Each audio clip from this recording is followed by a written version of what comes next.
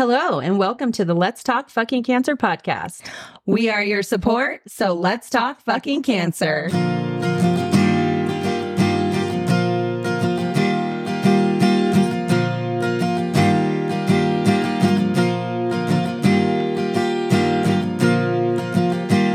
Thank you for joining us this week, everyone. Before we begin part one of Sean's story, we would like to place a trigger warning as this episode does contain discussions of loss due to cancer, marital and family issues, suicide, mental health struggles, and addiction. Please see our show notes for a list of resources. Hi, everybody. Welcome back to the Let's Talk Fucking Cancer podcast. I am here today without my wonderful co-host, Leah. We are missing her dearly. She is out celebrating her birthday tomorrow. Her birthday is tomorrow. But we have in-house our wonderful producer, Julia. Hello. So today on the podcast, we have a dear friend of mine, Sean, who has an amazing story to share with us today.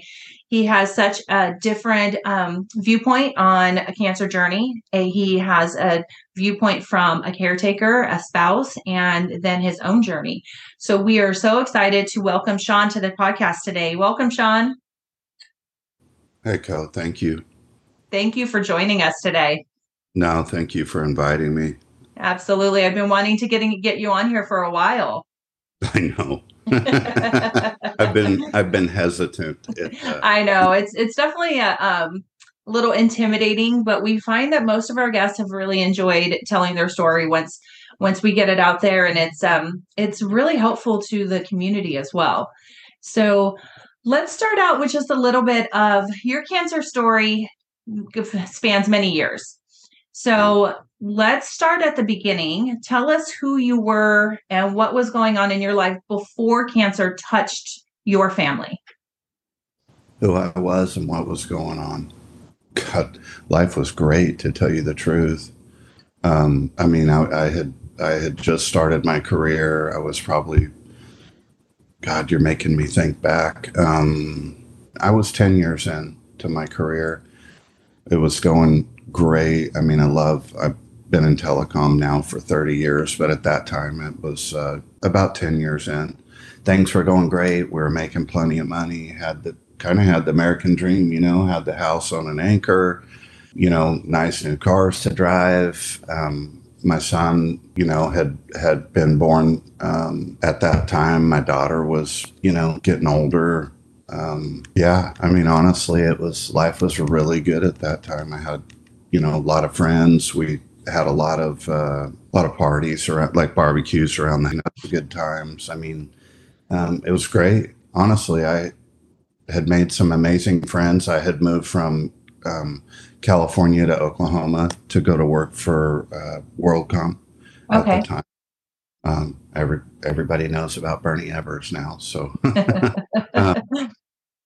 and then I had gone to a place called Nuvox. My wife was the first one to go to tech school for dental assisting. So she and my daughter Olivia had, we had moved out after I started at WorldCom, and we had bought our first house, and she was working for a dentist that she just absolutely loved.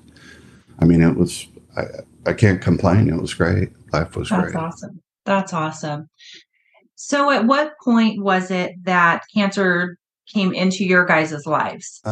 So it was 2007. Okay. I was, how old was I? God, you're making me think. 2007, 33. Oh, wow. So 33, 34 years, 34, let's call it 34. And my wife was 30. So my son was 3 and my daughter was 10. Okay. Right. So my wife would have been 30. Okay. So it came in at 2007. How I found out was I was sitting at home in our bedroom there, and had desk, computer, and stuff in the master. So I was in there doing whatever, working on something. And my wife, her name's Sabrina, just come home from work or whatever, wherever she was. I can't remember. It's been some years, right? So, but she had gone in the bathroom and then she had come out. And I'm sitting there in the chair and I kind of swiveled in the chair and looked at her and she's got this weird look on her face. And I'm, what's wrong, babe? You know, what's going on? Bad day? And she's like, I have a tumor. Oh, wow. So I'm like, what do you mean you have a tumor? Right? Like I'm kind of like taken aback, you know? Right. Well, I did a self exam and I found a lump in my left breast. So now I'm getting nervous, right? Like, oh shit. I mean, that's how I felt, right? So Right. this woman was so tough. I swear to God, unbelievably tough.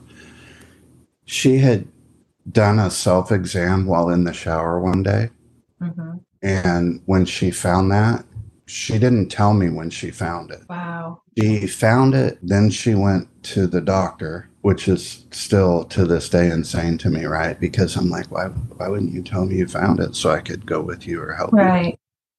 But anyway, she found it, went to the doctor, and then of course the next step was to meet the oncologist to do a biopsy. Right. So at that time, that's, you know, of course, I'm immediately thinking tumor. She's got cancer. She's going to die. I mean, these are my thoughts, right? I mean, I called friend, Greg, what am I going to do? She's got a tumor. She's going to die. What am I going to do with these kids? I mean, my brain already went there. Right. Right. And as you know, oftentimes when people hear cancer, they go only a couple ways. They run from you or because they think of their own immortality, like death is what you think. I mean, it's what I thought when I heard it, you know, but they either think death and they're then you start to see them fade, or they stick by you. Right. And sometimes they say they're going to be there, but they're not. So anyway, that's how I found out. That's how I found out. And then, so the next step was we, you know, had the appointment to go to meet with the oncologist to do the biopsy. Of course, the biopsy came back positive, and a lot of lymph nodes had it. Okay. So it was already moving, right? It was a 2.5 centimeter tumor, so it was fairly large. It was already, you know, stage 4. Oh, wow. Which, as you know, is scary. Yeah.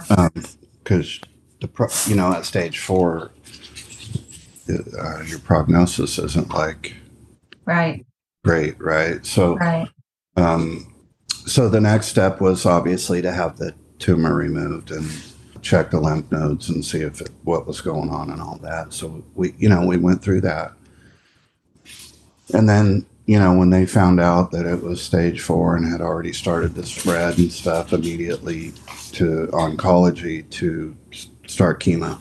Okay. You know, chemo for that, and I'm sure you've heard this, was Red Devil. Right. Which, for those people that don't know, is brutal on your body. Yeah. At this point, we're kind of like, okay, we're just going to work our way through it. She was 100 times tougher than I was, right? Because I'm scared to death. But so we meet with this oncologist, and I remember going in for the first appointment. You know, he sat us down and told us what the plan was and all that stuff, you know, and we started that day for her. Okay. But so we go at this time we're living in Oklahoma, and again, this is 2007. Mm-hmm. So this is probably mid-year 2007. He's got this Dr. Scott has got his office obviously in the facility where they do the chemo, right? So we go and have a small discussion with him, and he's in this room, and this room was like, I don't know how big it was. I mean, it probably had like 20 lazy boy type chairs in it. Oh, okay. Right. So you walk in this room and here's all these people in different stages of cancer doing their chemo treatment. Right. Like next to each other. There's no. You'd almost hope there's a little privacy, right? Like, because you're scared dude, and you're scared to death, and you're going to start this, and you see people that have lost their hair because you haven't Yeah. been through it, so you don't know what you're No. looking. So you see all those different stages. One person may not have hair, one person may have most of their hair, and it's all different. So that was a hell of an experience, right?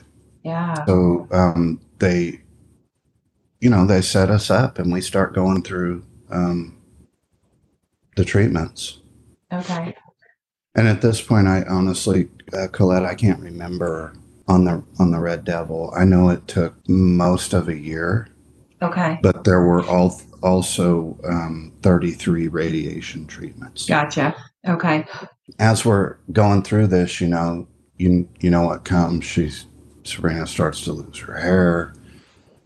She starts to get sick. It was tough, right? Yeah.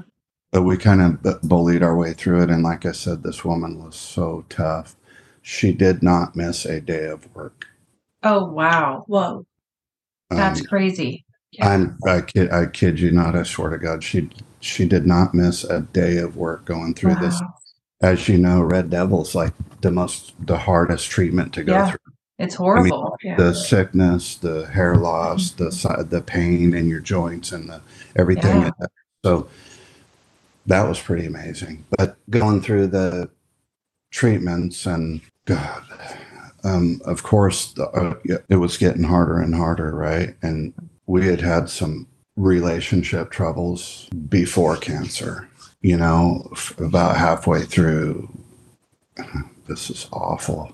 About halfway through the chemo treatments, we got into a huge argument because I was just hanging on. I was scared to death, man. We had two little kids, dude. And of course, my mind's going, what am I going to do if she leaves? Because I'm like, I was raised like really old school.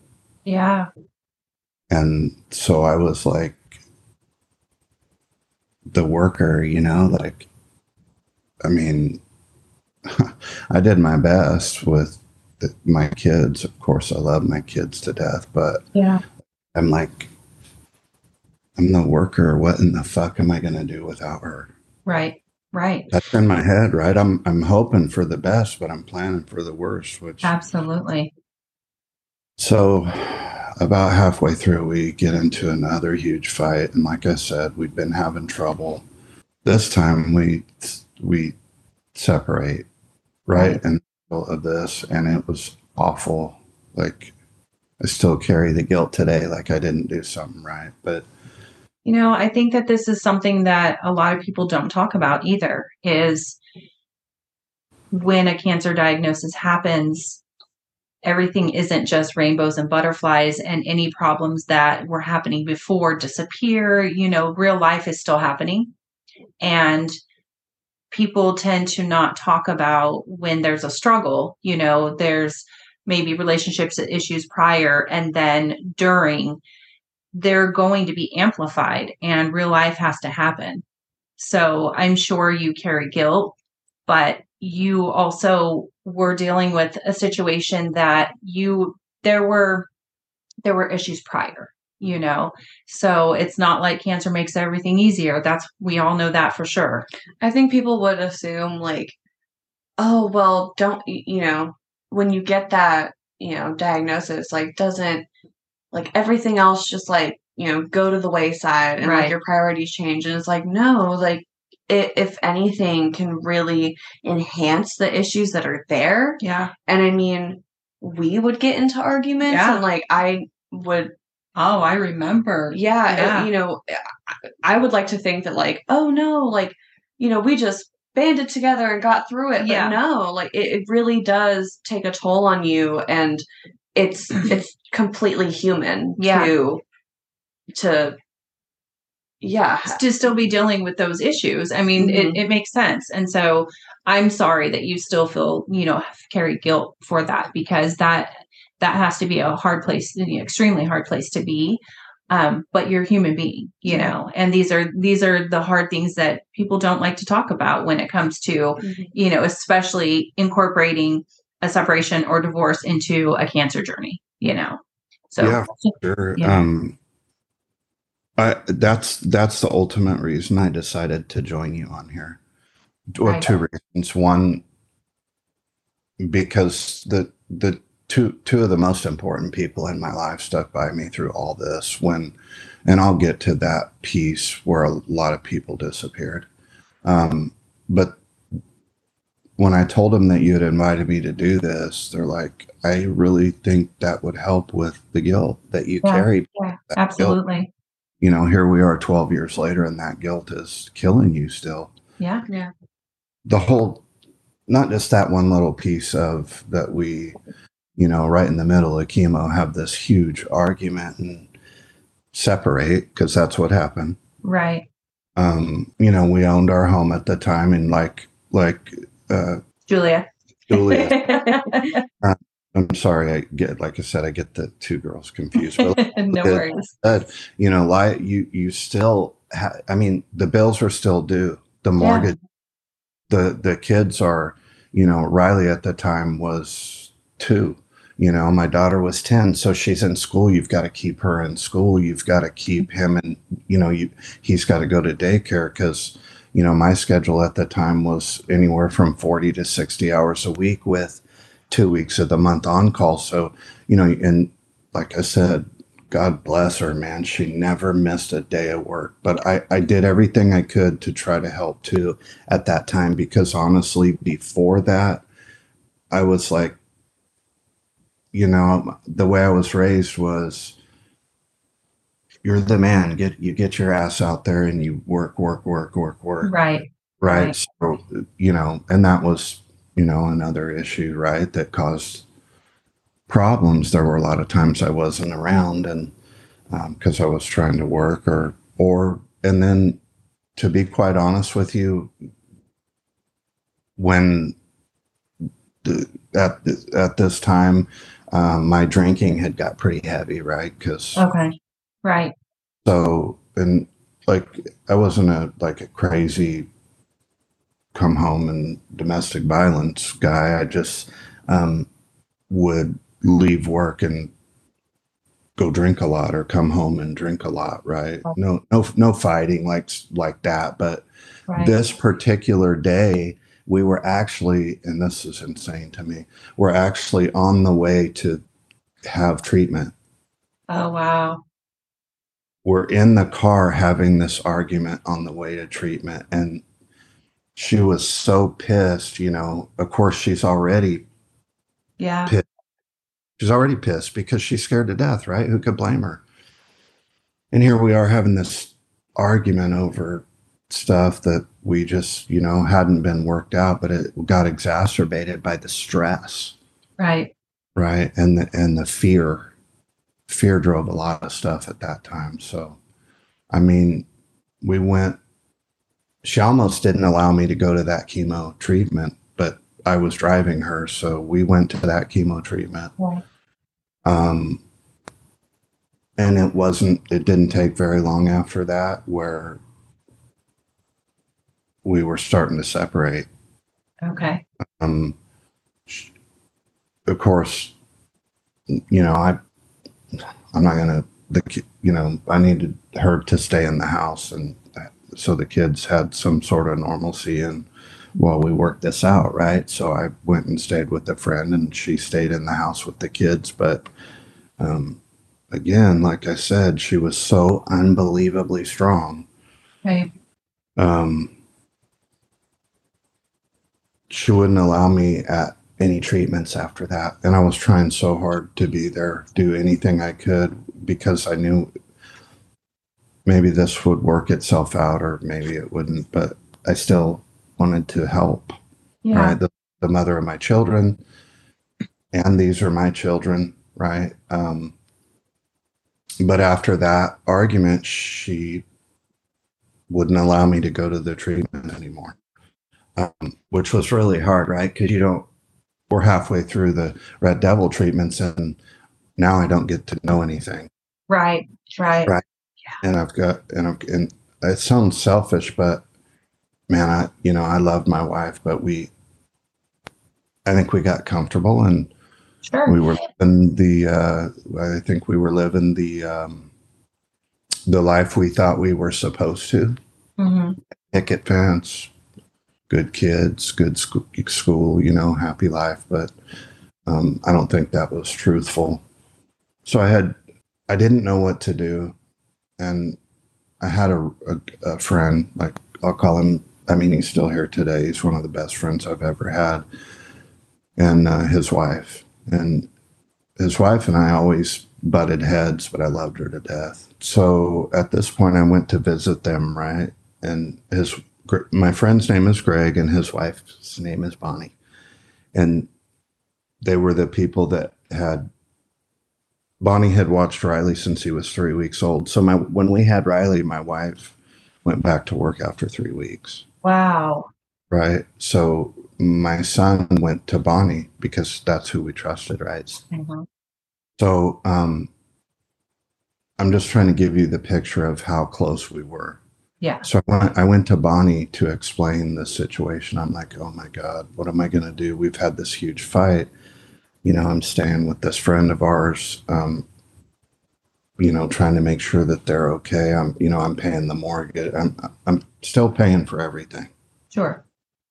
And Sabrina, just did what she did, right? You know how it is. One person makes a ton, and in our situation, one person was making this, and one person was making this. So yeah, fair, you work it out however you do.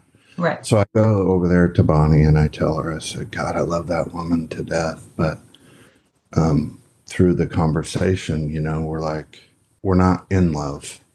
Right. And anybody that's been in that position or in a relationship understands the difference. God, I love you with my whole heart. We're not in love though. Right. Mm-hmm. And that was a big realization, right? Like it was hard. Yeah. But my friend Bonnie, her advice to me was this. I know you love her, but she deserves someone that is in love with her. Right. Yeah. Like, how, because I'm telling you, my wife was freaking awesome lady. And people loved her to death. I mean, she just had there was just something, right?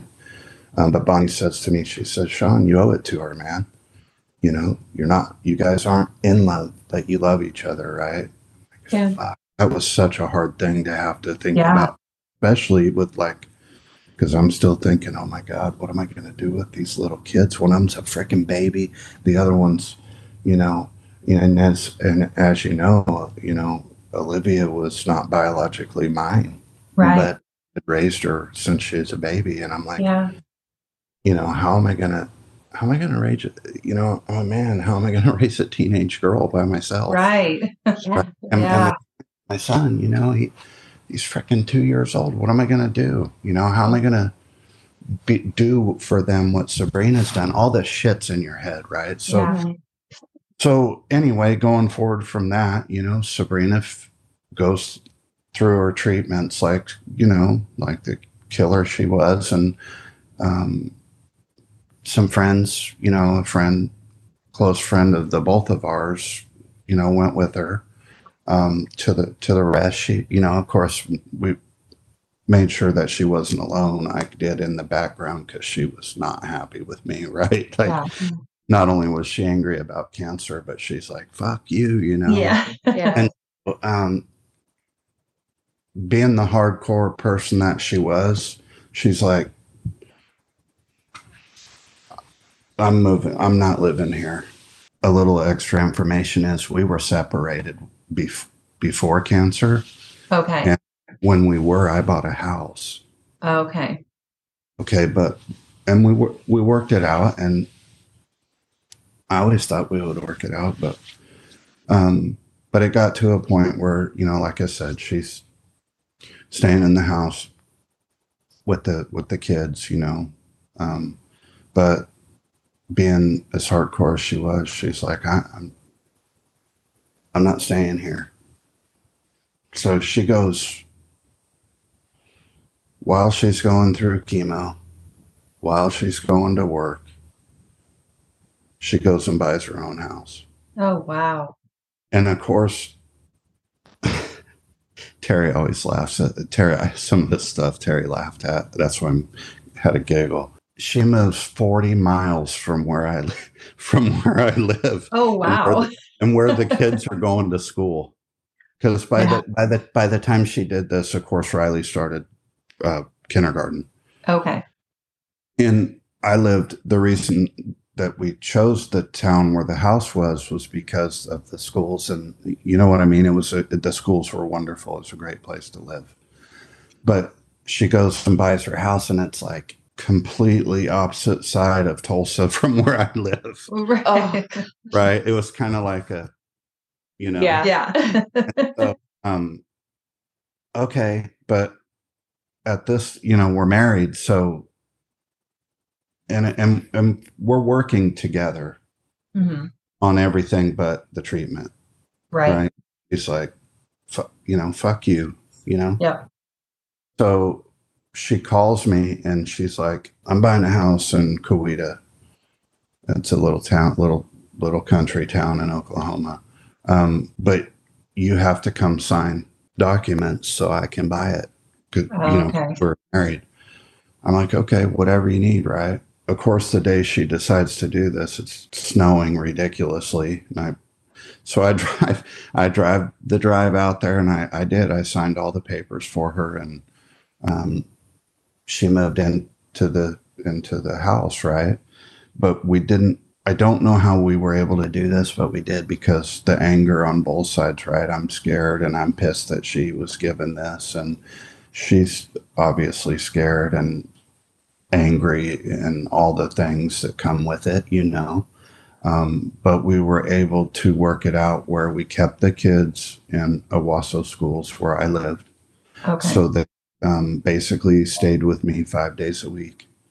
And not that I didn't want, I felt Sabrina having the kids was really, really necessary, right? Right. For a couple of reasons. One, because she's their mom, but what if, right?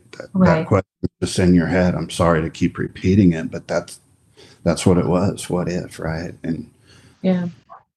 So we would switch back and forth, so most of the week they stayed with me, and I got them to school because their school is like a mile from the house. And sometimes during the week, Sabrina, I want to say she had like Fridays off, and yeah, she had Fridays off and like half day Wednesdays. You know how dental offices is. They have a condensed schedule. So I want to say on Wednesday she would pick the kids up from school and then have them that night. Then we'd meet like in the middle, and I'd take them to school and then go to work. Okay. And Friday, of course, she would pick them up, and I wouldn't get them back until Monday. So okay, there was a lot of that went on, but we tried real hard to work together, at least through even though things were rough. She would go, she did a lot of cool stuff with the kids. I mean, she loved her kids. That was her life, dude. Her children were everything to her. Yeah. And so they did all kinds of stuff together, but believe it or not, we got better at communicating, and we knew we loved each other, but it just wasn't working, right? So, through this, she would go to a lake up by my house, or I would go out and stay at her house, we still, right? Like I'd always had some little piece of like depression, but it really started to get worse through this because the guilt started to eat me alive. Right. God, my wife is sick. Look what I've done. Now she owns her own home. I miss my family. Right. And I would tell her that, right? And I'd go stay out there. She'd let me once in a while. And I would tell her that, God, I miss my family. Just come home. Right. And of course I got, right. And her answer to me it had become, you have your family, that's you and your kids. Oh man. Like, right? Like, God, I fucked this up, and got done with the Red Devil. She decides on, and we think we're doing okay, right? Because we've done the Red Devil and now we've done the majority of the radiation. Right. Okay. Okay. So I'm sorry that it's all over, but it really truly has. That's okay. And of course, in the middle of this, I go have like a midlife crisis and buy the fastest production motorcycle on the planet. Oh, geez. Right. And then I total it. Oh, no. Oh, no. And I didn't have anybody to come to the hospital. She did that for me. Oh, wow. She came and got me from the hospital because I was injured pretty good. I had a grade 4 clavicle tear. Ooh. So, she's really at this stage like this. Yeah. And she's like, well, you're not staying here. I found it cool that she came and got me, but she made sure I knew, you better fucking know where you're going because you're not coming here. Right. Yeah. So anyway, back where we were, we're through the Red Devil and we're almost through all of the radiations. And of course she's still her bubbly self and how she was. Her and my dad were pretty close, and my dad lived in Broken Arrow, so her and the kids would go see my dad, and she would talk to my dad. Her and my sister had lived together. She rented, my sister, to help her pay mortgage. My sister had come to Oklahoma and had stayed with her in her new house, and all that. That was a lifelong childhood, like, best friend thing. Oh, nice. Gotcha. Okay. That ended in such a way that if I die, I don't want her at my funeral. Oh, no. I'm like, oh, okay. No. So I'm like, okay, right. Cause I'm going to respect whatever she tells me. Yeah. It's just whether we're getting along or not. And I felt like I deserved whatever I got anyway. We're almost, let's see. This started in 2007. We're getting into 10 and we're thinking, okay, we're getting through it, right? And as you know, the treatments aren't easy.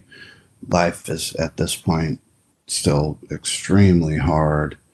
It's crazy. So I kind of, so we're heading into 10 and so I'm kind of dating, right? I don't really know why, to be quite honest with you. I think it was out of, if I'm honest, I think it was out of fear of being alone. That makes sense. Unfortunately for me, I, of course, picked, she was actually the cousin, Bonnie, I mentioned Bonnie earlier, Okay. cousin. And they're like, Sean, what? No.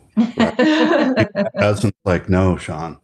But anyway, and then Sabrina was, she was dating someone at this point too, but we were still working through it. And I still was telling her, I want my family back. You have your family. I mean, that went on till the end, right?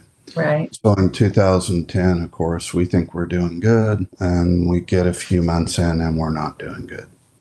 There's cancer in her bone marrow. Oh, no. Over back. And anybody that's dealt with cancer knows when it gets to that point, yeah, it's just not. I mean, you might get a miracle, but it's just not good, right? Yeah. So then we know, it's spread. It's really spread. And that's probably the worst place it could have spread. And of course, they find some stuff in her spine. And we're like, now I'm really like shitting my pants, right? Yeah. And, girl goes away. Sabrina's dating this guy, of course I'm jealous, like, fuck this guy, fucking around my kids. But I never made it. The kids told me he didn't of course you wonder, how is he? He's not messing with you guys. He's not mean to you like that, because I would have lost my mind at that point. But the kids were okay, right? Riley was probably too little to really know. Yeah. But my daughter, of course, was old enough to be, yeah, what the hell is going on, guys? But really didn't show it. So now we know, the prognosis is not good, right? It's in the spine, it's in the bone marrow. And so I'm like, what are they going to do?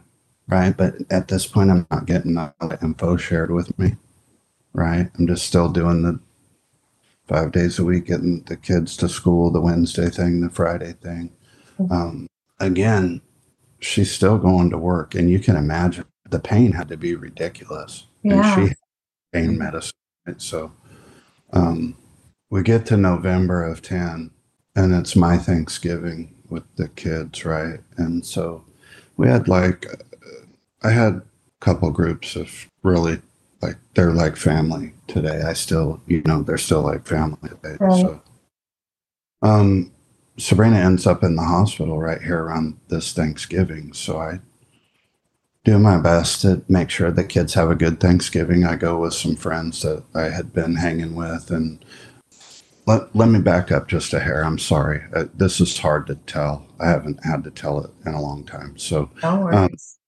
Back up just a hair to hopefully, I'm hoping that the stories help somebody, right? Ultimately, that's the goal. Absolutely. Yeah. Mm-hmm. But to show how people behave when cancer comes, right? Mm-hmm. So we had this really tight group of friends, and they were all people. Most of them were people that I had been working with for about 15 years. And this group of friends, I'd say there was 5 couples of us. Okay. Okay, and we were, pool parties Friday night, drinking together, barbecues, all that stuff. And remember, we were young, so we partied a lot. We had a lot of fun together. But all those people remained super supportive. But when the whole we're going to separate thing happened, you can imagine. Yeah. Right? Sean's a piece of shit. Right. Right? So I'm like, I kind of felt like I was a piece of shit, but I'm told I shouldn't have. But so a lot of these people, of course, thank God, they didn't leave her side, right? So I was proud of that. I was happy about that. Yeah. Greg and Bonnie absolutely stuck by me because they knew the whole story. Right. The rest of the group did not know the whole story. Okay. And I was like, so of course my reaction at the time, because I was so angry and scared, was, F you all, Yeah. But thank God they stuck by her. So Denise didn't give up on me. Of course, she didn't understand, but once I explained everything, and I think Sabrina kind of helped in that too, Denise didn't really leave either of us, but she leaned heavier because Sabrina needed more. Sure. Right. Yeah. Stick by her. And then there was people that came along, later that didn't even know me that were like, this guy's a piece of shit, Right. So I've got all these people, right, judging me. And of course, at this point, I'm like, I don't give a flying F what you think. Eat a bag. And so we're getting into, so we found all this stuff out. It's in the bone marrow. There's some in the spine. And so Thanksgiving rolls around, and it's my Thanksgiving. And I talked to Sabrina, what are you going to do? I'm just going to go to the movies, whatever, blah, blah, blah. I'm like, okay. So, didn't think anything of it. Went to Thanksgiving with some friends of mine, Jason and Kristen, and they had two daughters that were close in age to Liv. So good for, healthy for Liv. She could play, and Riley was still, little guy at this point. 2010, he was, like 5. Right.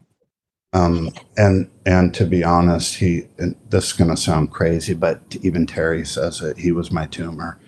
He never, he was right here. right? Like if he wasn't with his mama, right? Right. Yeah. Those kids love their mama. And God, I got to back up one more time. I'm so sorry I left the part out. This is crazy. So we're getting into October. We're starting to get into November. And Sabrina, you can't really tell, right? That like the news that was coming later in November shocked the shit out of me. Like, because, right. This part I'm about to tell you, you couldn't tell. You just couldn't tell. I mean, yeah, she was, she had a wig she named Michelle. So, that if that doesn't tell you how, I mean, she was so tough and she was still laughing. And it was that when I look back, that makes me smile, right? Yeah. In October or I think it was right in the beginning of this November 2010. And like I said, Sabrina loved her boss. He was a really cool guy. And the two ladies, the hygienist and the office manager, they were just sweethearts, right? I mean, you couldn't have paid her to leave this office. But so she had been coming to me and telling me that Monty, she'd been catching him drinking. Oh. The den. Oh, wow. Okay. Right. Like not drinking after 5, but drinking at work. During the day. Oh, wow. Ooh. I'm like, Sabrina, you got to say something, dude. What if he hurts somebody, man? He's working on people, right? Like, yeah. And she walked in one day and he's sitting in the morning and he's sitting in one of the dental chairs hooked up to the nitrous. Oh, no. Oh, my God. You got to know, she loved this man. He was great to her. Yeah. But he was hooked up to the nitrous without the oxygen turned on. Oh, no. Yeah. So Sabrina, and I still to this day don't know what I don't know what was going on, because you know as well as I do, chemo brain, difficult. Right. It's difficult. Yep. She somehow unhooks him. Now, mind you, there is 2 major, very good hospitals within a mile of this office. I mean, like right down the road. Right. She unhooks him, somehow gets him out of the chair, into her car, and races home. Oh, what the heck?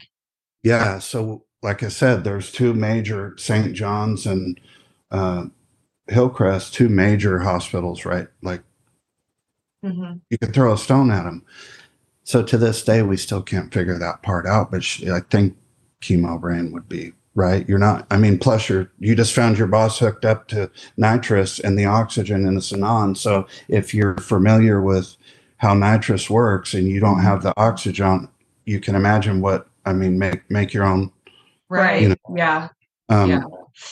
He's not dead. So he, his heart, he's still got a pulse. So she gets him in the car, races him to his house. By this time is screaming and honking the horn to get him outside. But she knew something had to happen. So she drags him out of the car, lays him flat in the driveway, and starts CPR. Oh my gosh. Oh, okay. Right. And this is, like I said, they were very close. So, oh my gosh. Wow. He died in her arms.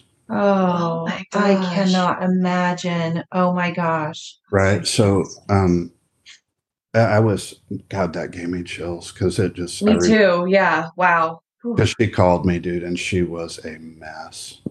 Right. I mean, she's already dealing with all this, and now one of her closest friends just basically committed suicide. I mean, like I described, you don't hook yourself up to nitrous, not turn the oxygen on, and that's not trying to take your life.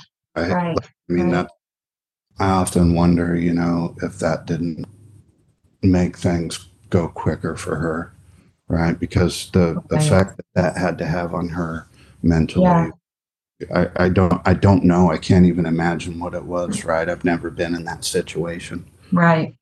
I tried to talk her through it as best I can, but again, there was still some. Yeah. But believe it or not, she did call me quickly and tell me what had happened. And so then she had to, of course, the guy had to be buried, right? So she had to go to the funeral and face all the friends and the family. Oh, wow. And so then Thanksgiving's coming. Like I said, I asked her, hey, what are you going to do? Because if you want to come with us, we're going with Jason. No, absolutely not, right? So we go to do Thanksgiving and she ends up in the hospital. And this friend of ours, her name was Denise, that I told you I met at work and became with, and then she became, with the kids and Sabrina. We were all close. Yeah. Spent a lot of weekends together, barbecue, beer. But Sabrina ends up in the hospital just a few days before Thanksgiving. So we're trying to figure out what's going on, like lots of pain and this and that. And some kind of beating up Denise. Well, what the hell's going on? What are they doing, dude? Why aren't they fucking doing anything, right? Like, God damn it. And so long and the short of it is she's dying. Like there's nothing left to do. So basically and I'm going to butcher this, but like her liver and her spleen were touching because the tumors were so wow. You know what I mean? Like earlier I told you the bone marrow, the spine, but now it was like there's she's full, right? And so you can imagine, I just imagine the pain. But what had happened in the hospital was really shitty, right? And the experience with, like I told you, I didn't care for the oncologist. He was kind of ass. I don't feel he did everything he could have. He didn't communicate well. Now, I will say the nurses through the chemo and radiation were amazing. Good. So here we are, right? And Denise goes out into the hallway, and there's this group of doctors that were conversing about Sabrina. And Denise just happened to hear what they were saying. And just to give you a little insight, Denise was like a 70s biker girl. So she doesn't really give a flying shit, ever. And this is my friend. So, I will kill you kind of girl, right? Like this. And she overhears them. And she walks over to this group of 4 or 5 doctors talking about there's nothing we could do. She's dying, but they're not telling anybody. And Denise hears it and she walks right in the middle of him and goes, why aren't you motherfuckers in that room telling that woman what's going on so she can make peace? Right. If there's nothing you could do, fucking let her go. Let me take her home, right? Right. So, and because Denise was super emotional, not just because of this, but that's just who she was. Very passionate, very like if you were her friend, whatever.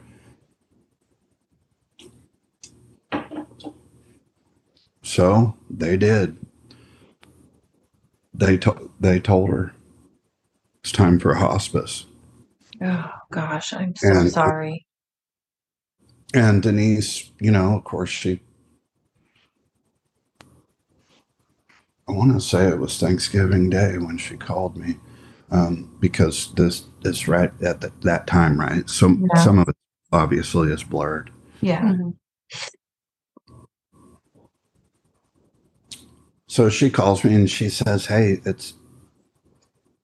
I got to talk to you." So I'm like, I got the kids and my friends and stuff, so I take the call elsewhere, and she's like, her liver's touching her spleen, Sean. She's so full of tumors that there's nothing left they can do but pain management. Time for hospice. Like, I'm like, or what? So, as far as I knew, she was just in the hospital for like, I don't remember what. I just can't remember. I'm sorry. Right. Yeah. That's okay. So Denise delivers this information to me, and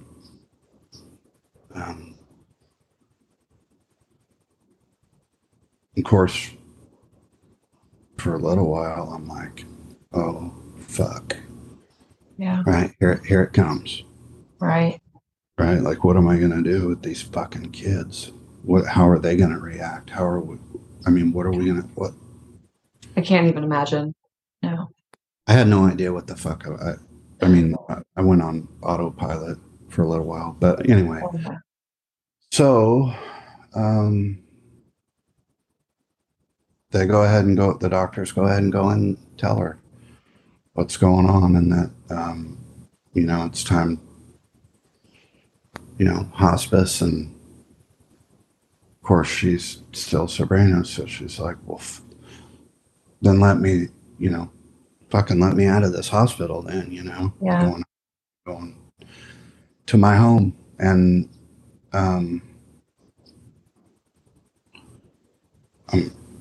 bear with me. I'm trying to think this next part through how it went down.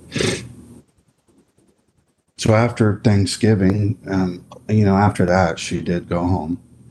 And then really, I understood how important it was that she get to spend as much time with the kids, right? Yeah. So, but the next, this sucked. The next fuck you comes, and Verizon terminates me. Oh my gosh. Because right after Thanksgiving, right after she's going home, I get a termination letter because I've run out of FMLA and long-term disability. Oh, you're kidding me. No, which, I had it to help. Yeah. Right. But of course I'd missed a lot of work. And of course I worked in a high-paced environment. And to be quite frank, I had made not friends with a couple of them because whatever, it doesn't matter. But yeah, well, guess who carried all the benefits? Oh no. Oh my gosh. So here I am, just got delivered the fucking dude, Sabrina's, this is it, man. We're at the end of it. And I get that. And then within the same week, I lose my job, which means within a, whatever it is, 30-day period, I'm not going to have medical. Right. Yeah. Right. So I'm like, dude, I'm like freaking out. Like, how in the fuck am I going to tell this to Sabrina, right? Because you know what I mean? Yeah. And it was amazing insurance. Like, to be honest with you, we hardly paid for anything because the costs were so unbelievably high. I mean, 30 radiations. And let me not leave out that she chose for a double mastectomy. Right. Okay. Right. It was already here. So, she's like, take them both, right? Yeah. Yeah. And also, I didn't get to share with you that she did opt when she was, because at a time she was feeling better. She had subcutaneous implant. Yeah. Okay. Give me 1 second.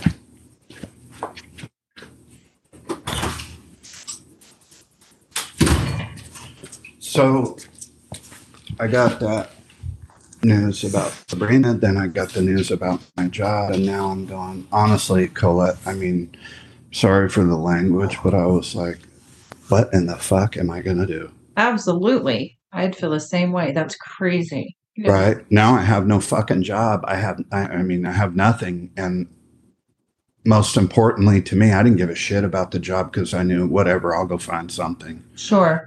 Make up for it. But because I still got to have to take care of my children. But I was really scared about the benefits the most. Absolutely. Yeah. Totally. And I was really fucking scared to tell her that we were going to lose them. Yeah. Yeah. Because she had just found out she's basically going home to die. I mean, I hate to be like that, but that's kind of how they put it. Yeah. So, so by this time she's at home and I'm trying to figure out how to tell her that, we're not going to have benefits in a month. And so I finally just had to kind of man up, and have that conversation with her because she, you know, by this time she's at home and, you know, morphine and all that, right? Like, yeah, because the pain's getting, yeah, um, but then the next dinger comes. So Sabrina's mother and sister and the husband of the mother and that part of the family always hated me because they felt like I took their daughter and their granddaughter away from them by moving to Oklahoma. oh, Right. okay, But the reason we went to Oklahoma was because the opportunity that we had to make a life that we didn't have in California. right, yeah, right, Sabrina's at a doctor's office, optometrist, making $6 an hour. I'm building roll-up doors for $7. I mean, dude, we weren't gonna, right? We had to right, yeah, had this opportunity to have a true, like I said, it's lasted 30 years so far, right? yeah, yeah, So I have to tell you that because the next part you wouldn't understand why this went on. But so back to the very beginning of December, and I can't remember because Sabrina in the beginning did not want her mother to know that she had cancer. oh, Right. But whatever part of me that hated the woman, I just couldn't imagine her not knowing this. mhm. So I'm the one that called and told her mother.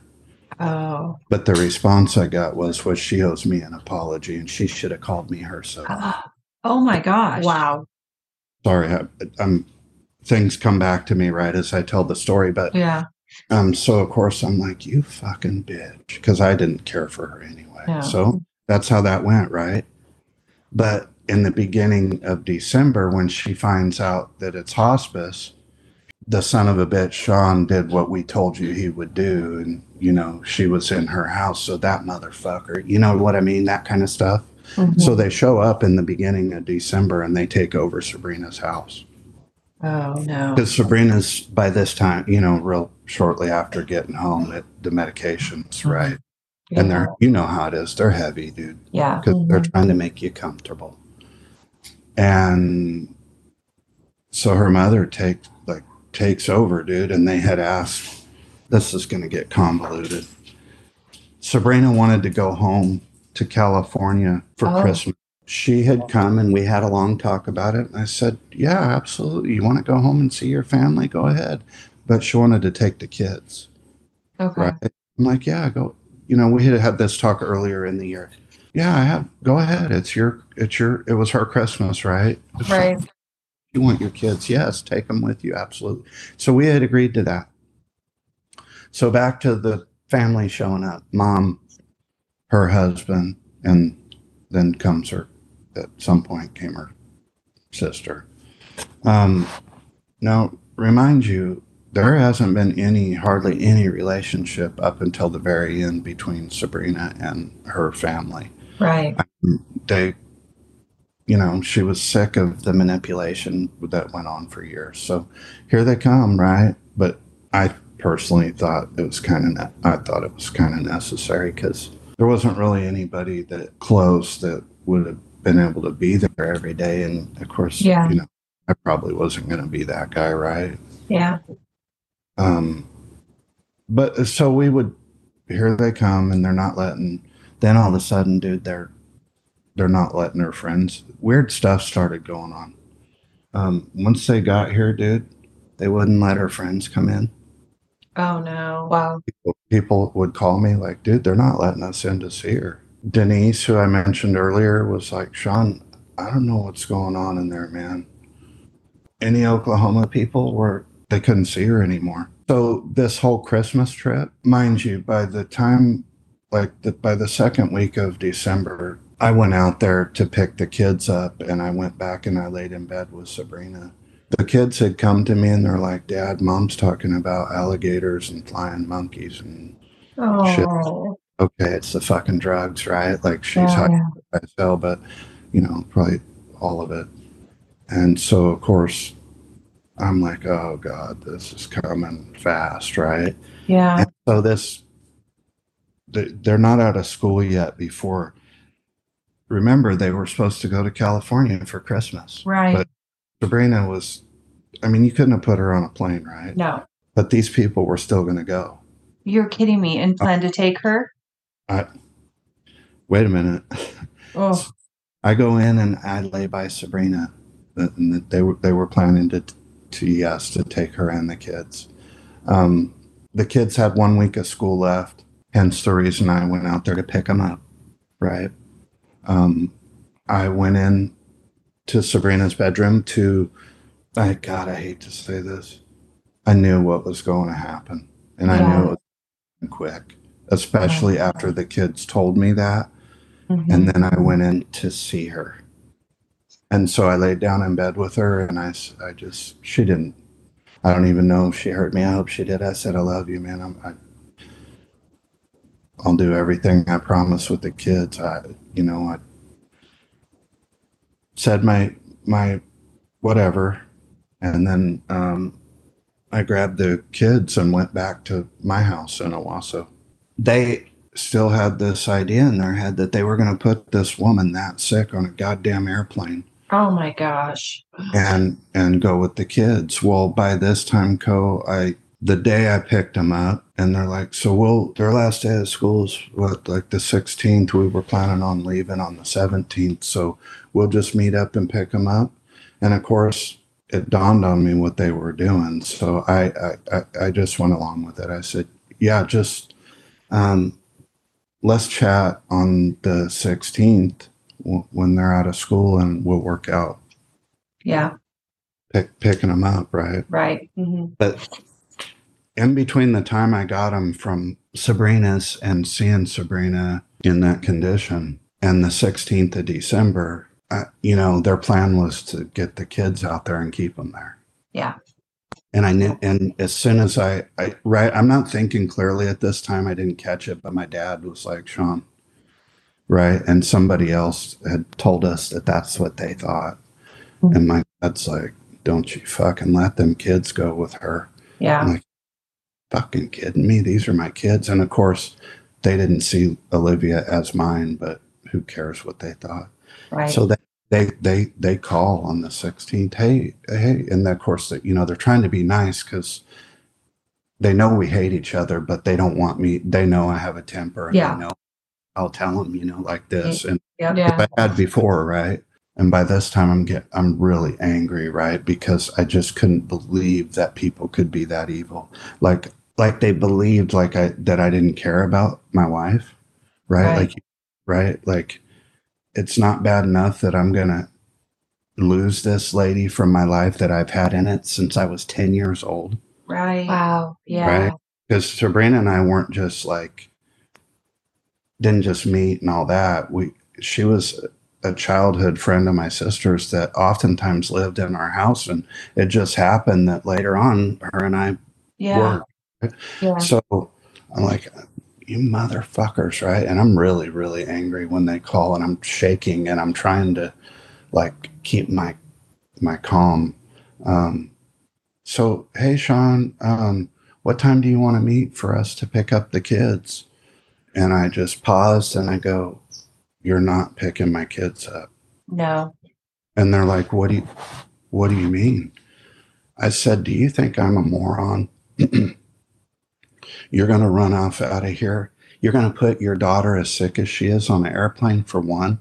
And you think I'm going to let you take my kids to California? Right. And then where your husband's mother was the sheriff of Yuba County for 25 years. Oh, geez. And has every legal connection in the world. You think I'm going to let you make me go out there and fight for my own children? Right. Right. Because I knew what was coming next. But I knew that's what they were going to do, right? They hated me, Colette. I mean, hate. You wouldn't believe the kind of hatred. If that lady could have killed me and got away with it, they hated me. Right. Peace. But anyway, at 10 o'clock on Christmas Eve, I've got the kids, because, dude, by this point, nobody's getting near the kids. No, I don't care if you're close to me or what. The only people getting near the kids are me and my dad. Yeah. And, to spend Christmas morning with my dad first, right? We had stops. We had all day people that wanted to see the kids and stuff. So And of course, they have the sister, Sabrina's sister, Yvonne, call me and like tell me that she was gone. So I'm driving down the highway and I'm like trying not to lose it. The way it ended sucked. The whole experience sucked. Yeah. So I just waited. I tried to hold it together until I got to my dad's, and then, like, of course, I got to tell these 5-year-old boy and a 12-year-old girl they don't have a mother anymore. Oh. Like, I mean, I got to be honest with you. Emotion didn't come for me right away. It was there, like it hit me, but it was like I just went numb. Yeah. I can relate. Knew, right from this point, there was no like feeling sorry for yourself, which I did a lot of. Now it's all about those two kids. Yeah. Mm-hmm. And one which the biggest mistake Sabrina and I made was we didn't hide from Olivia that I wasn't biological, right? She just knew I was daddy, right? I mean, yeah. But the biggest mistake we made was I didn't adopt her. Okay, yeah. So we go from Owasso, where I live, and we go see Grandpa, and I tell him with Grandpa, and I tell my, of course I tell my dad, and he's like, God, fuck.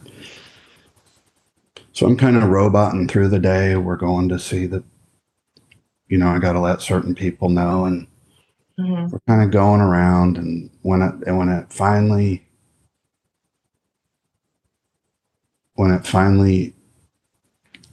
like came out of me, later that day, we went by these friends' house. Well, they were friends, but remember what I said? A lot of people like blame me and were angry with me because they didn't know. Right. This was one set that at the time we were close to, but they disappeared, right? But we walked into their house because they had kids the same age. And I tried to keep the kids where they could kind of keep their mind off of it by being around other kids. So we walk into this house and, my friends are like, fuck, I'm sorry, man. But the mother of my buddy's wife, how you doing? I said, I'm fine. And she looks at me right in the face and she goes, no, you're not. Yeah. Don't look at me. Right. So I lost it, dude. And of course she hugs me and all that shit. Oh. Yeah. But believe it or not, it got even freaking harder. Then all of the bullshit began. And some of this you're not going to believe. I was born on December 27th, right? The 24th that year was a Friday. So my birthday was Monday. Sabrina passed away on the 24th, that Friday. Do you want to take a guess where I was Monday morning? Where? At the courthouse. I was hoping you were going to say that. Oh, no. So I had, so we haven't dealt with shit yet. And I don't know what's supposed to happen because I've never been through it. I don't know what to do. But I know this. And thank God for my dad, man. I thank God for my dad every day in this. Because he had to walk me around for a couple weeks to do this shit like a rope. I was just going through the motions, Colette. I didn't know what the fuck to do. By this time, I'm 30. I mean, this battle was 3 years. So I'm 36. Right. Got a 5-year-old and a 12-year-old daughter and me. Right. I didn't have a lot of family. My dad and Greg and Bonnie. So the first thing we did was, after that whole ordeal on the 16th, my dad had already found this attorney that he knew, and kind of had gotten a consultation because, like I said, Liv biologically and legally wasn't mine. Right. So the first thing Monday morning, of course, we had to go to the courthouse because I already knew what was coming, dude. I knew there was going to be a fight. Like I just knew the people. There was no doubt in my mind. Yeah. But one of the people that had been around overheard stuff, right?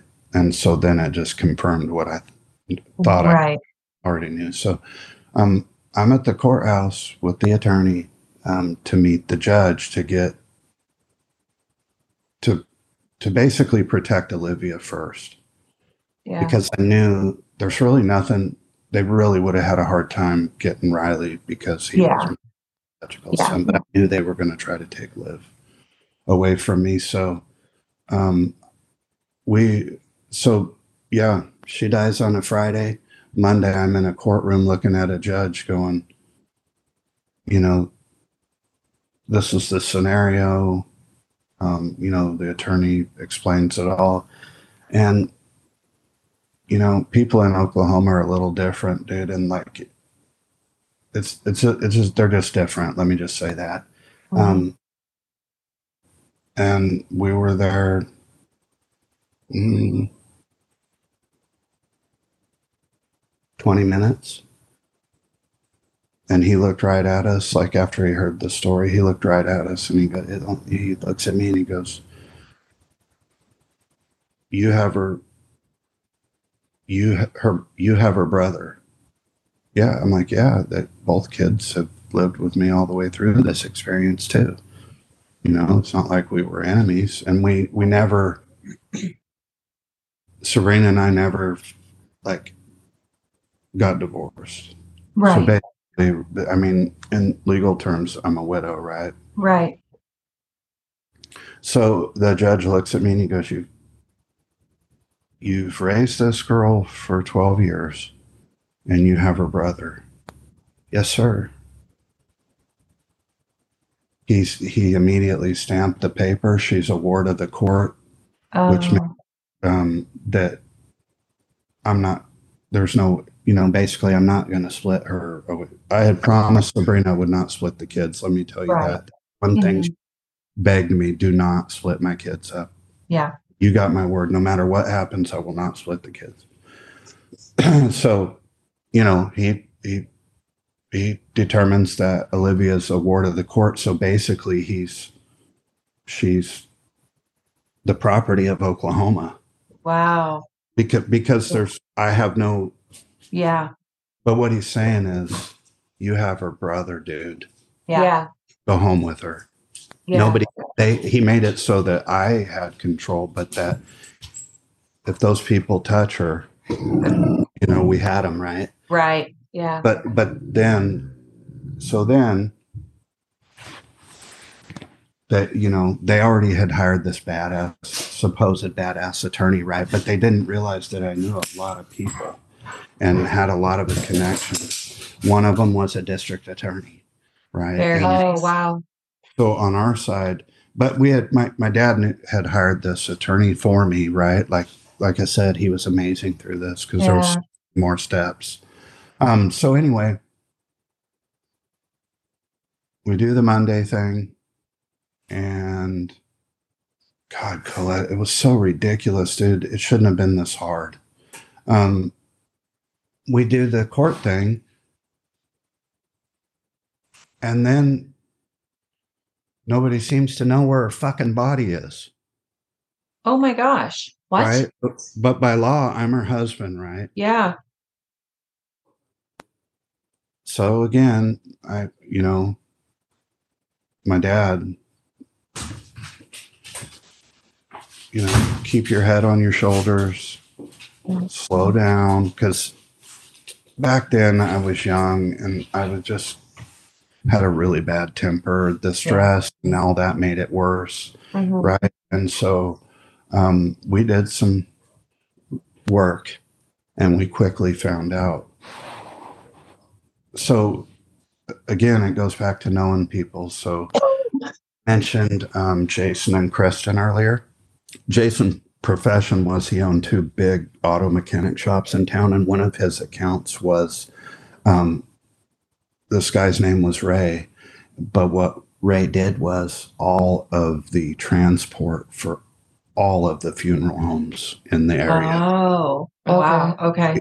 Like connected guy, Yeah. you know, I mean, like, so again, they didn't know that I knew people. So what they had done was they had gone and picked a funeral home. Wow. And remember what I said, there wasn't a relationship there until the last year. Yeah.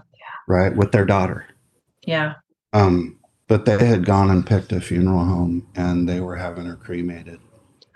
Oh my gosh. And they planned the service without telling you anything. Not a word, right? So when I found all this out, of course, I had to do a lot of the shit where you have to go get like multiple copies of the death certificates and got a handful of those and having to look at them as you hand them out. Yeah. Difficult, let me tell you. Yeah.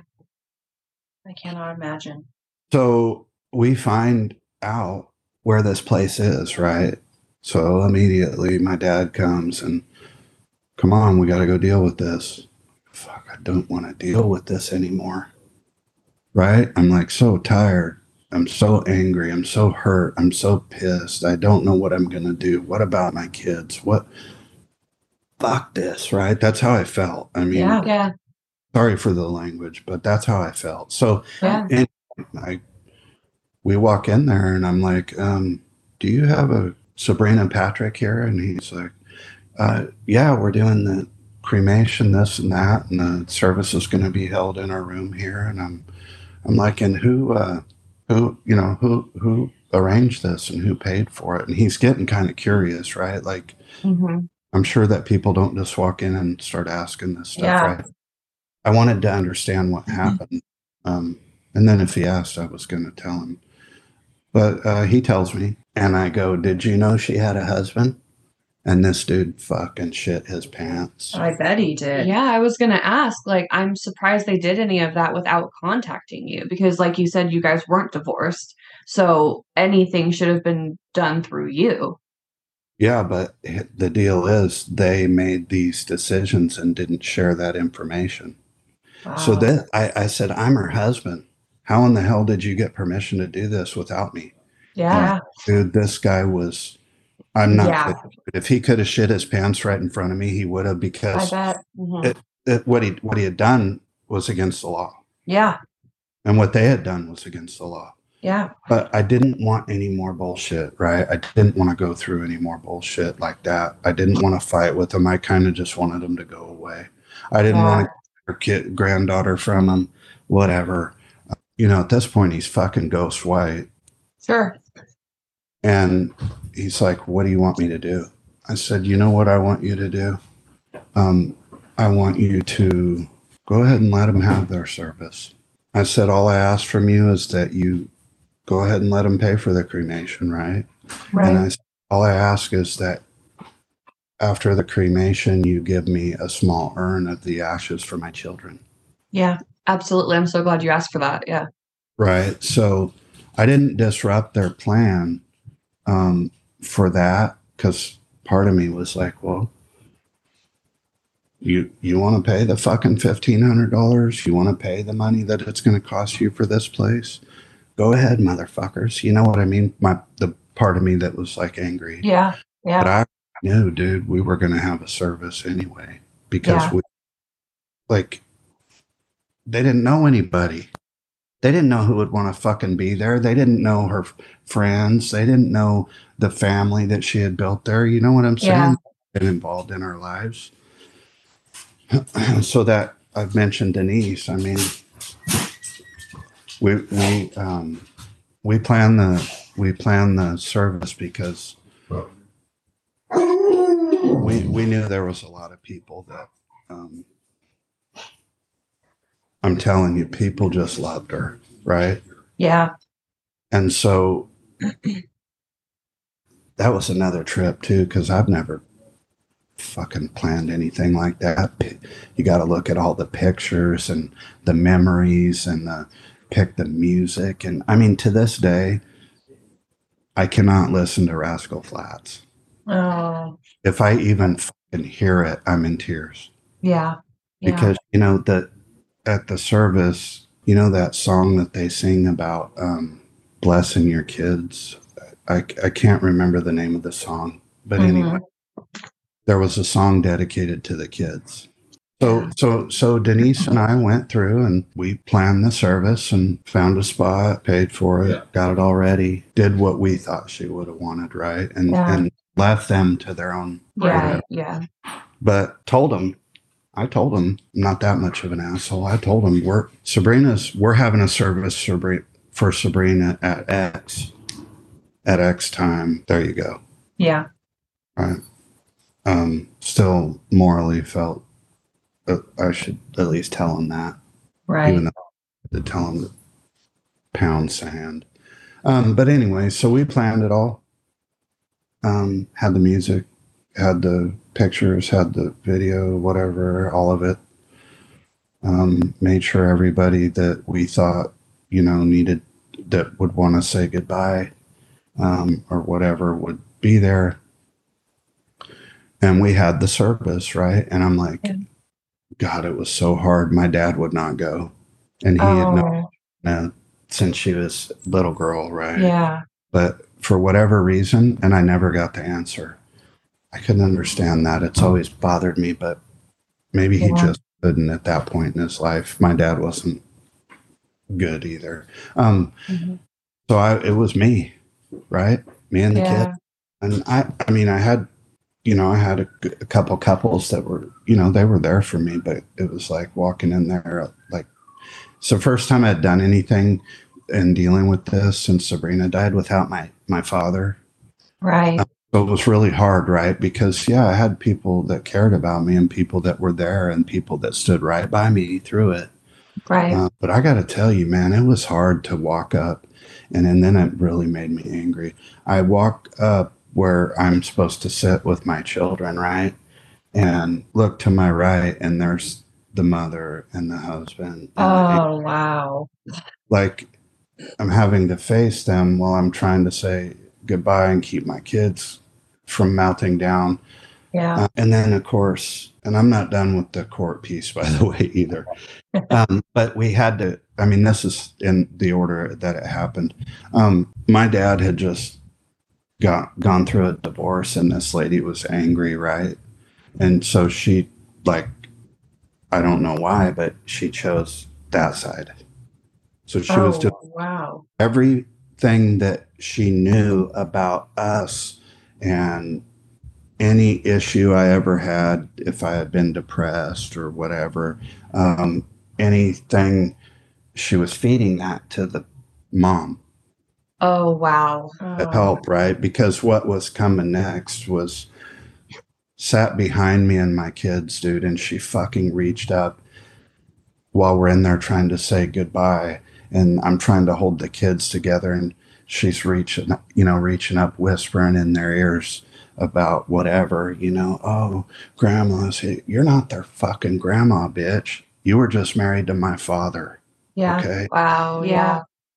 So, and by this time I knew that she was like trying to help them take my fucking kids. Right. So of course, how would you feel?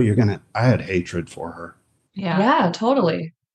So of course, what it was, I don't know why this is so unbelievable to me, because I should have expected it. I mean, like I said, we hung out with a tight knit group, right? This place held 200 people. It was standing room only. Oh, wow. And a lot of the people, tell you guys honestly, I didn't even know them. Right. Right. And these were people that she just had touched their lives in some way. I was so proud of her when I saw that. You were so loved. You don't even know how cool you were. Right. So we go through that and do a little gathering afterwards. But I was so done. I just wanted to go home. So we did. And then, of course, the court shit is on. They've got this attorney they think's badass, and they've got my dad's ex-wife feeding it. Oh, he's mentally unstable. He did this. He did that. Oh my God. none of it could be proved, and the judge called bullshit anyway. Good.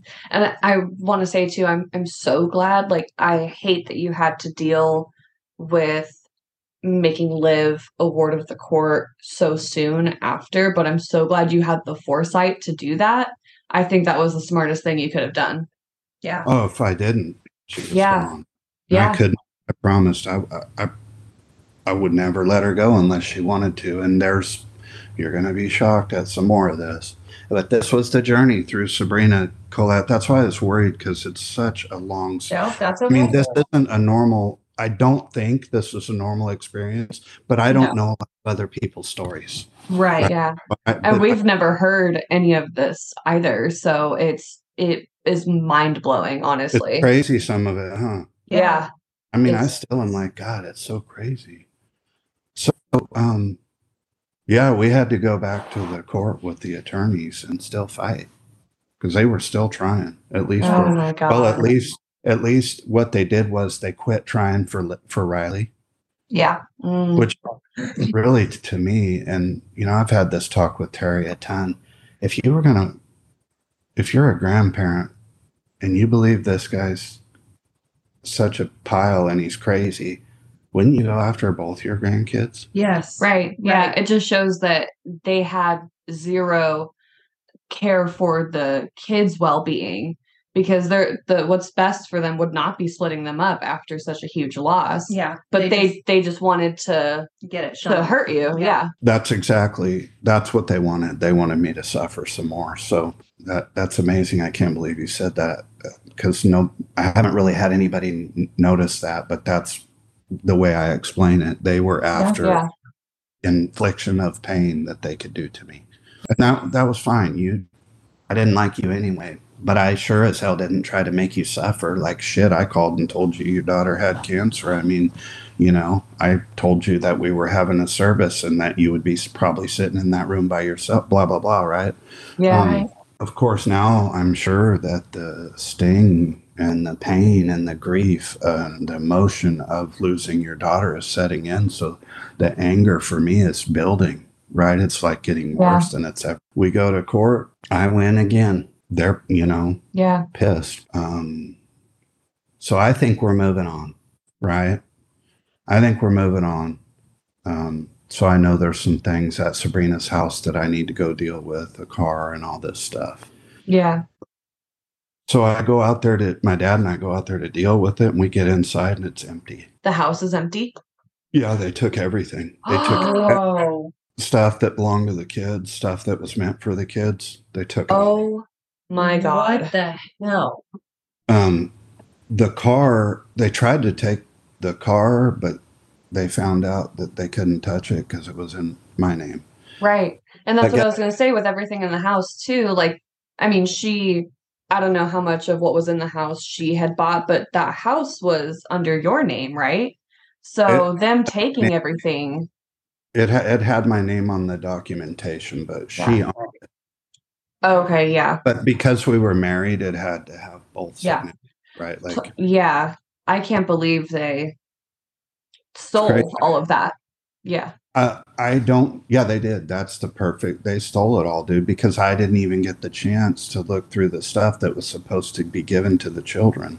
Right. I don't know how we got it, but we did get some of the most important stuff, like her high school ring and her wedding ring and that stuff that was to go to Liv. Okay, good. And I can't remember how that went. If I had taken it, I think I already had it. But with the car, this will make you giggle. So with the car, they're trying to even take the car. And I found out and I told them, don't fucking touch the car. It's mine. Yeah. Yeah. Of course, they're, fuck you, So this is how petty it got.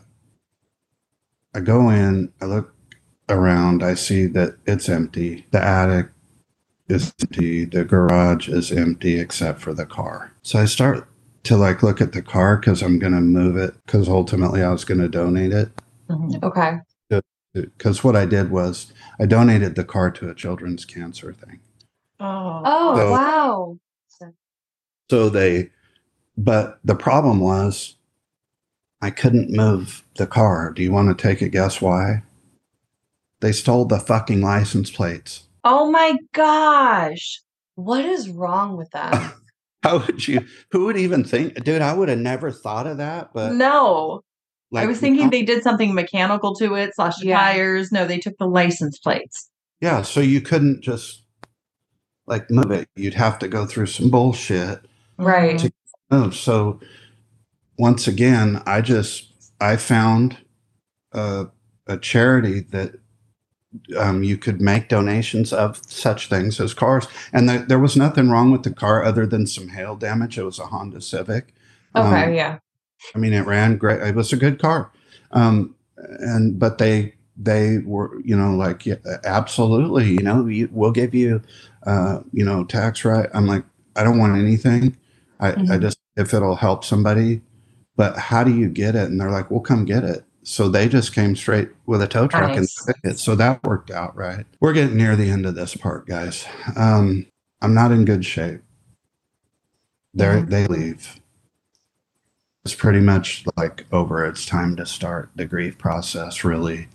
Yeah. We had to run around town. And again, my dad drugged me all over dealing with the paperwork and all that. But this is all over. So we're finally, kids are back in school. We're trying to build a routine.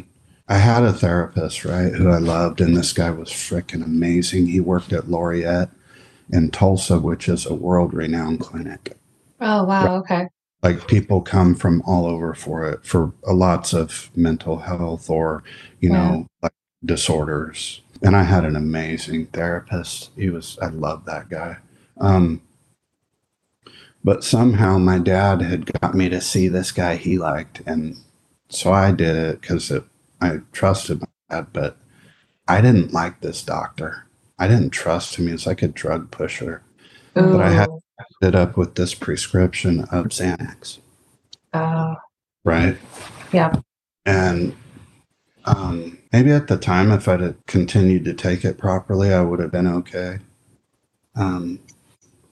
Because it did help with the anxiety, right? I've got this shitty job that I hate, but it was just something to pay the bills. So it didn't, you know what I mean? At this time, I wasn't based to be the guy I was before. Right. And so I'm doing my best to take care of the kids, but I'm kind of losing it. Yeah. I'm losing my grip, right? I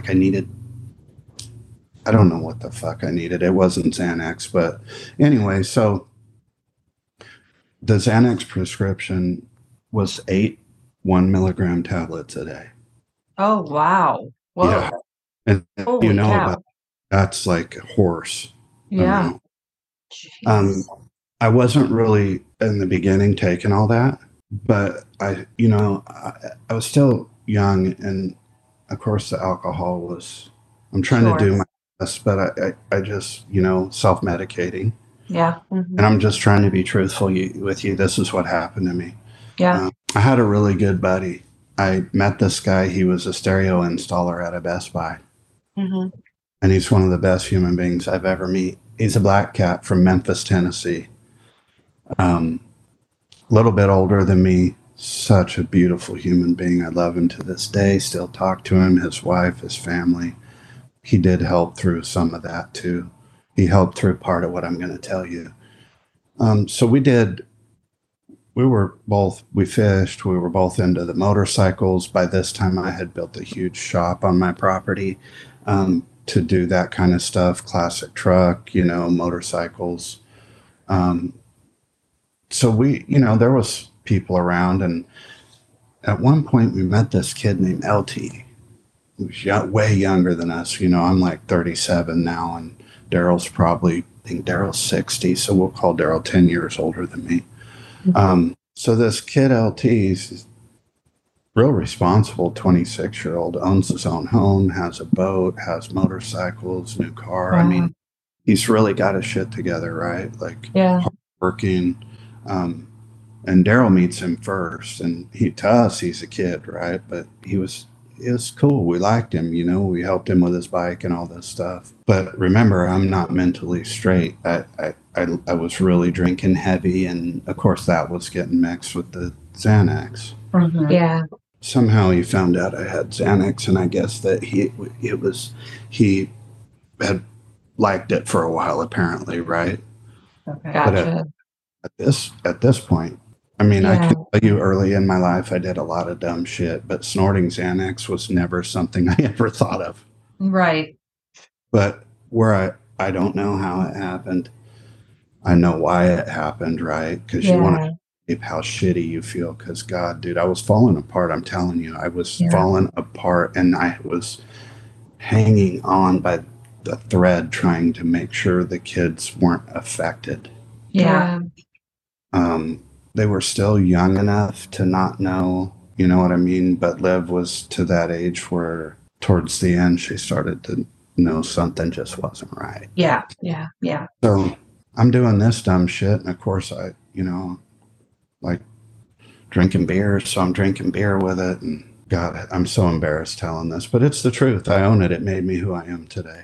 Yeah. And definitely no embarrassment at all needed, because this is something that I almost never hear talked about in the cancer journey. And I think it's really important because I think it affects a lot more people than we think.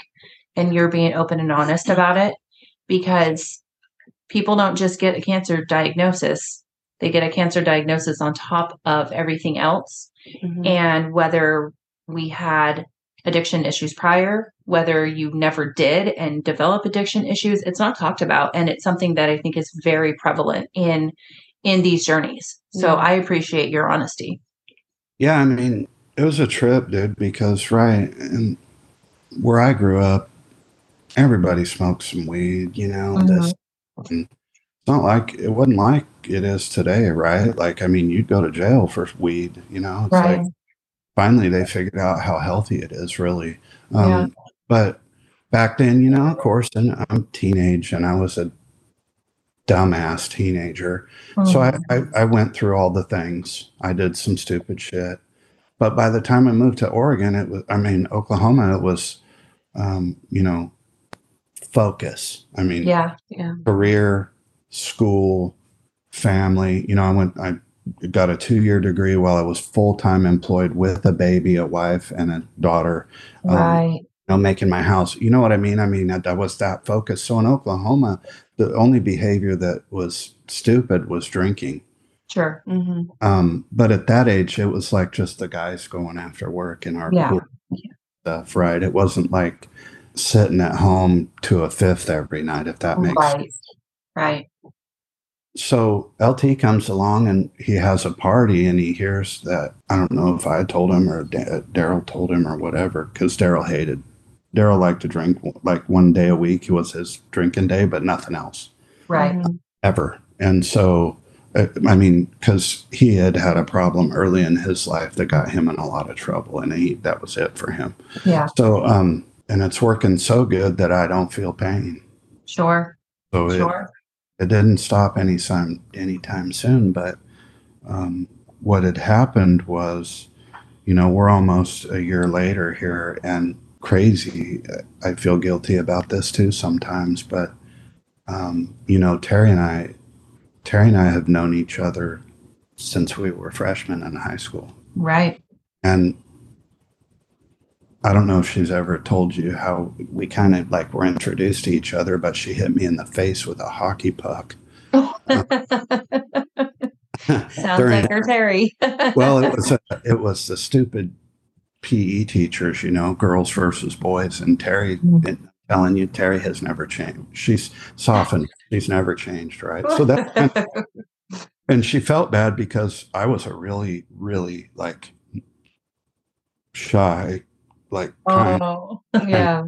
Like I was really timid at that time in my life. Right. So anyway, I didn't know much about MySpace or no, we had this new thing, Facebook at this time, right? So right. Like I see her and I'm like, hey, that's Terry. Wow, she's beautiful, right? Like she's still, because I always thought she was, but right. Yeah. So I saw her this picture of her in her scrubs, and one day I was like, I'm just gonna ask her if she remembers me, right? And like, so I did, and she, of course, you know, blah blah blah. So that's how we started, right? Yep. Our relationship was really this crazy friendship at first of video chats and, watching movies via. Yeah. Because you were still in Oklahoma, right? Yeah, I still lived there, and she was out here. I remember she was nannying for us at the time, so she would be on video call. Yeah. I mean, Michaela was just a tiny baby. Yep. When I came to meet Riley and I one night, Terry had her. Yeah. But anyway, I had learned this stupid behavior, and of course, I'm not. Who shares that shit, right? Yeah. And so one night we're talking, watching a movie, and it's just Riley and I. And by this time, I'm starting to have some trouble with Liv. Because I looked put together, and people didn't know. So there was some females that had been around just a little bit, not like, sure, yeah. Right. And which was, looking back, another thing that I can't take back that I wish I would have been mature enough to change. But I think part of that was the grief, the loneliness, the wanting companionship, all that stuff that you miss that, right? You you've had someone by your side, for 10 years, and then all of a sudden there's nobody there. Right. I mean, of course your kids are, but that's different. Yeah. So I start talking to Terry, and one night I had a seizure on camera. Oh, wow. So I walked into my bedroom. We were watching a movie, whatever, hang on a minute. So I walked into my bedroom for something, and on my way out, I felt myself starting to fall. And so I grabbed the wall, the hell, and I'm going back to the chair I was sitting in, and I fell into the chair and started to seize. Oh my gosh. So here I've got a 5-year-old. Yeah. Right. Yeah. And I got Terry on the camera, and that's it. And there's nobody that, like, Riley doesn't know to dial 911 or whatever. No. Yeah. Oh my gosh. And Terry's doesn't know what the F, right? So apparently I'm I can take a lot of pain. Let me just put it that way. Apparently. And so that happens, and I come back to, and Terry's like screaming at me, and Riley's crying. Oh no.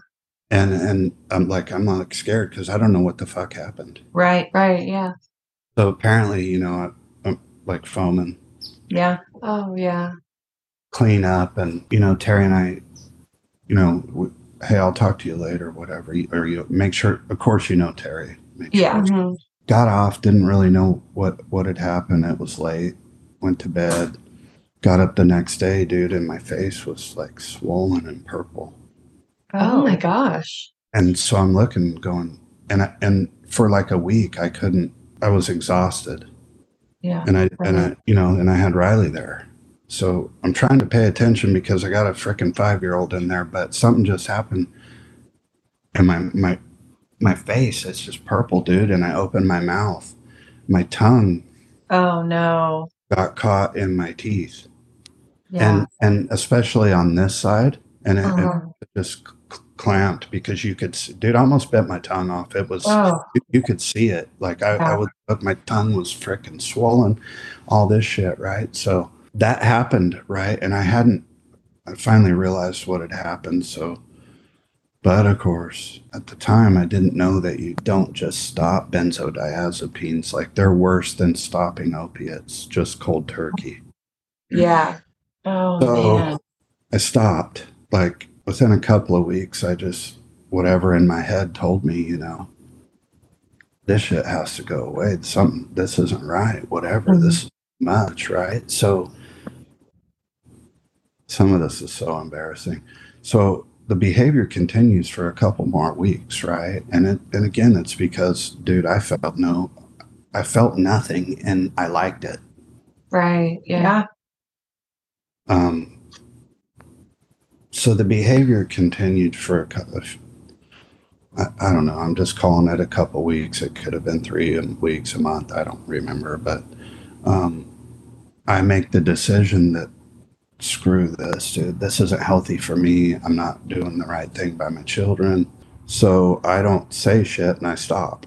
And by this time, Liv was having a real hard time. And I had a friend, and she ran to this friend and she wouldn't come home. Okay. So now 12-year-old that's pissed off, and I'm all effed up, but I knew she was safe, right? So yeah. I've got Riley, and I stop, and I hadn't been heard or seen from, and my buddy Daryl that I mentioned. Mm-hmm. Thank you, everyone, for listening this week to part 1 of Sean's story. Be sure to listen next week on Tuesday as part 2 of Sean's story comes out. And we also can be found on all of your social media platforms at LTFC_podcast. And go ahead and email us anytime at podcast@weareyoursupport.com with any questions, any feedback, if you'd like to be spotlighted or have somebody you'd like to spotlight. Thank you, everybody, and we will see you next week. We are your support. Thank you for talking cancer.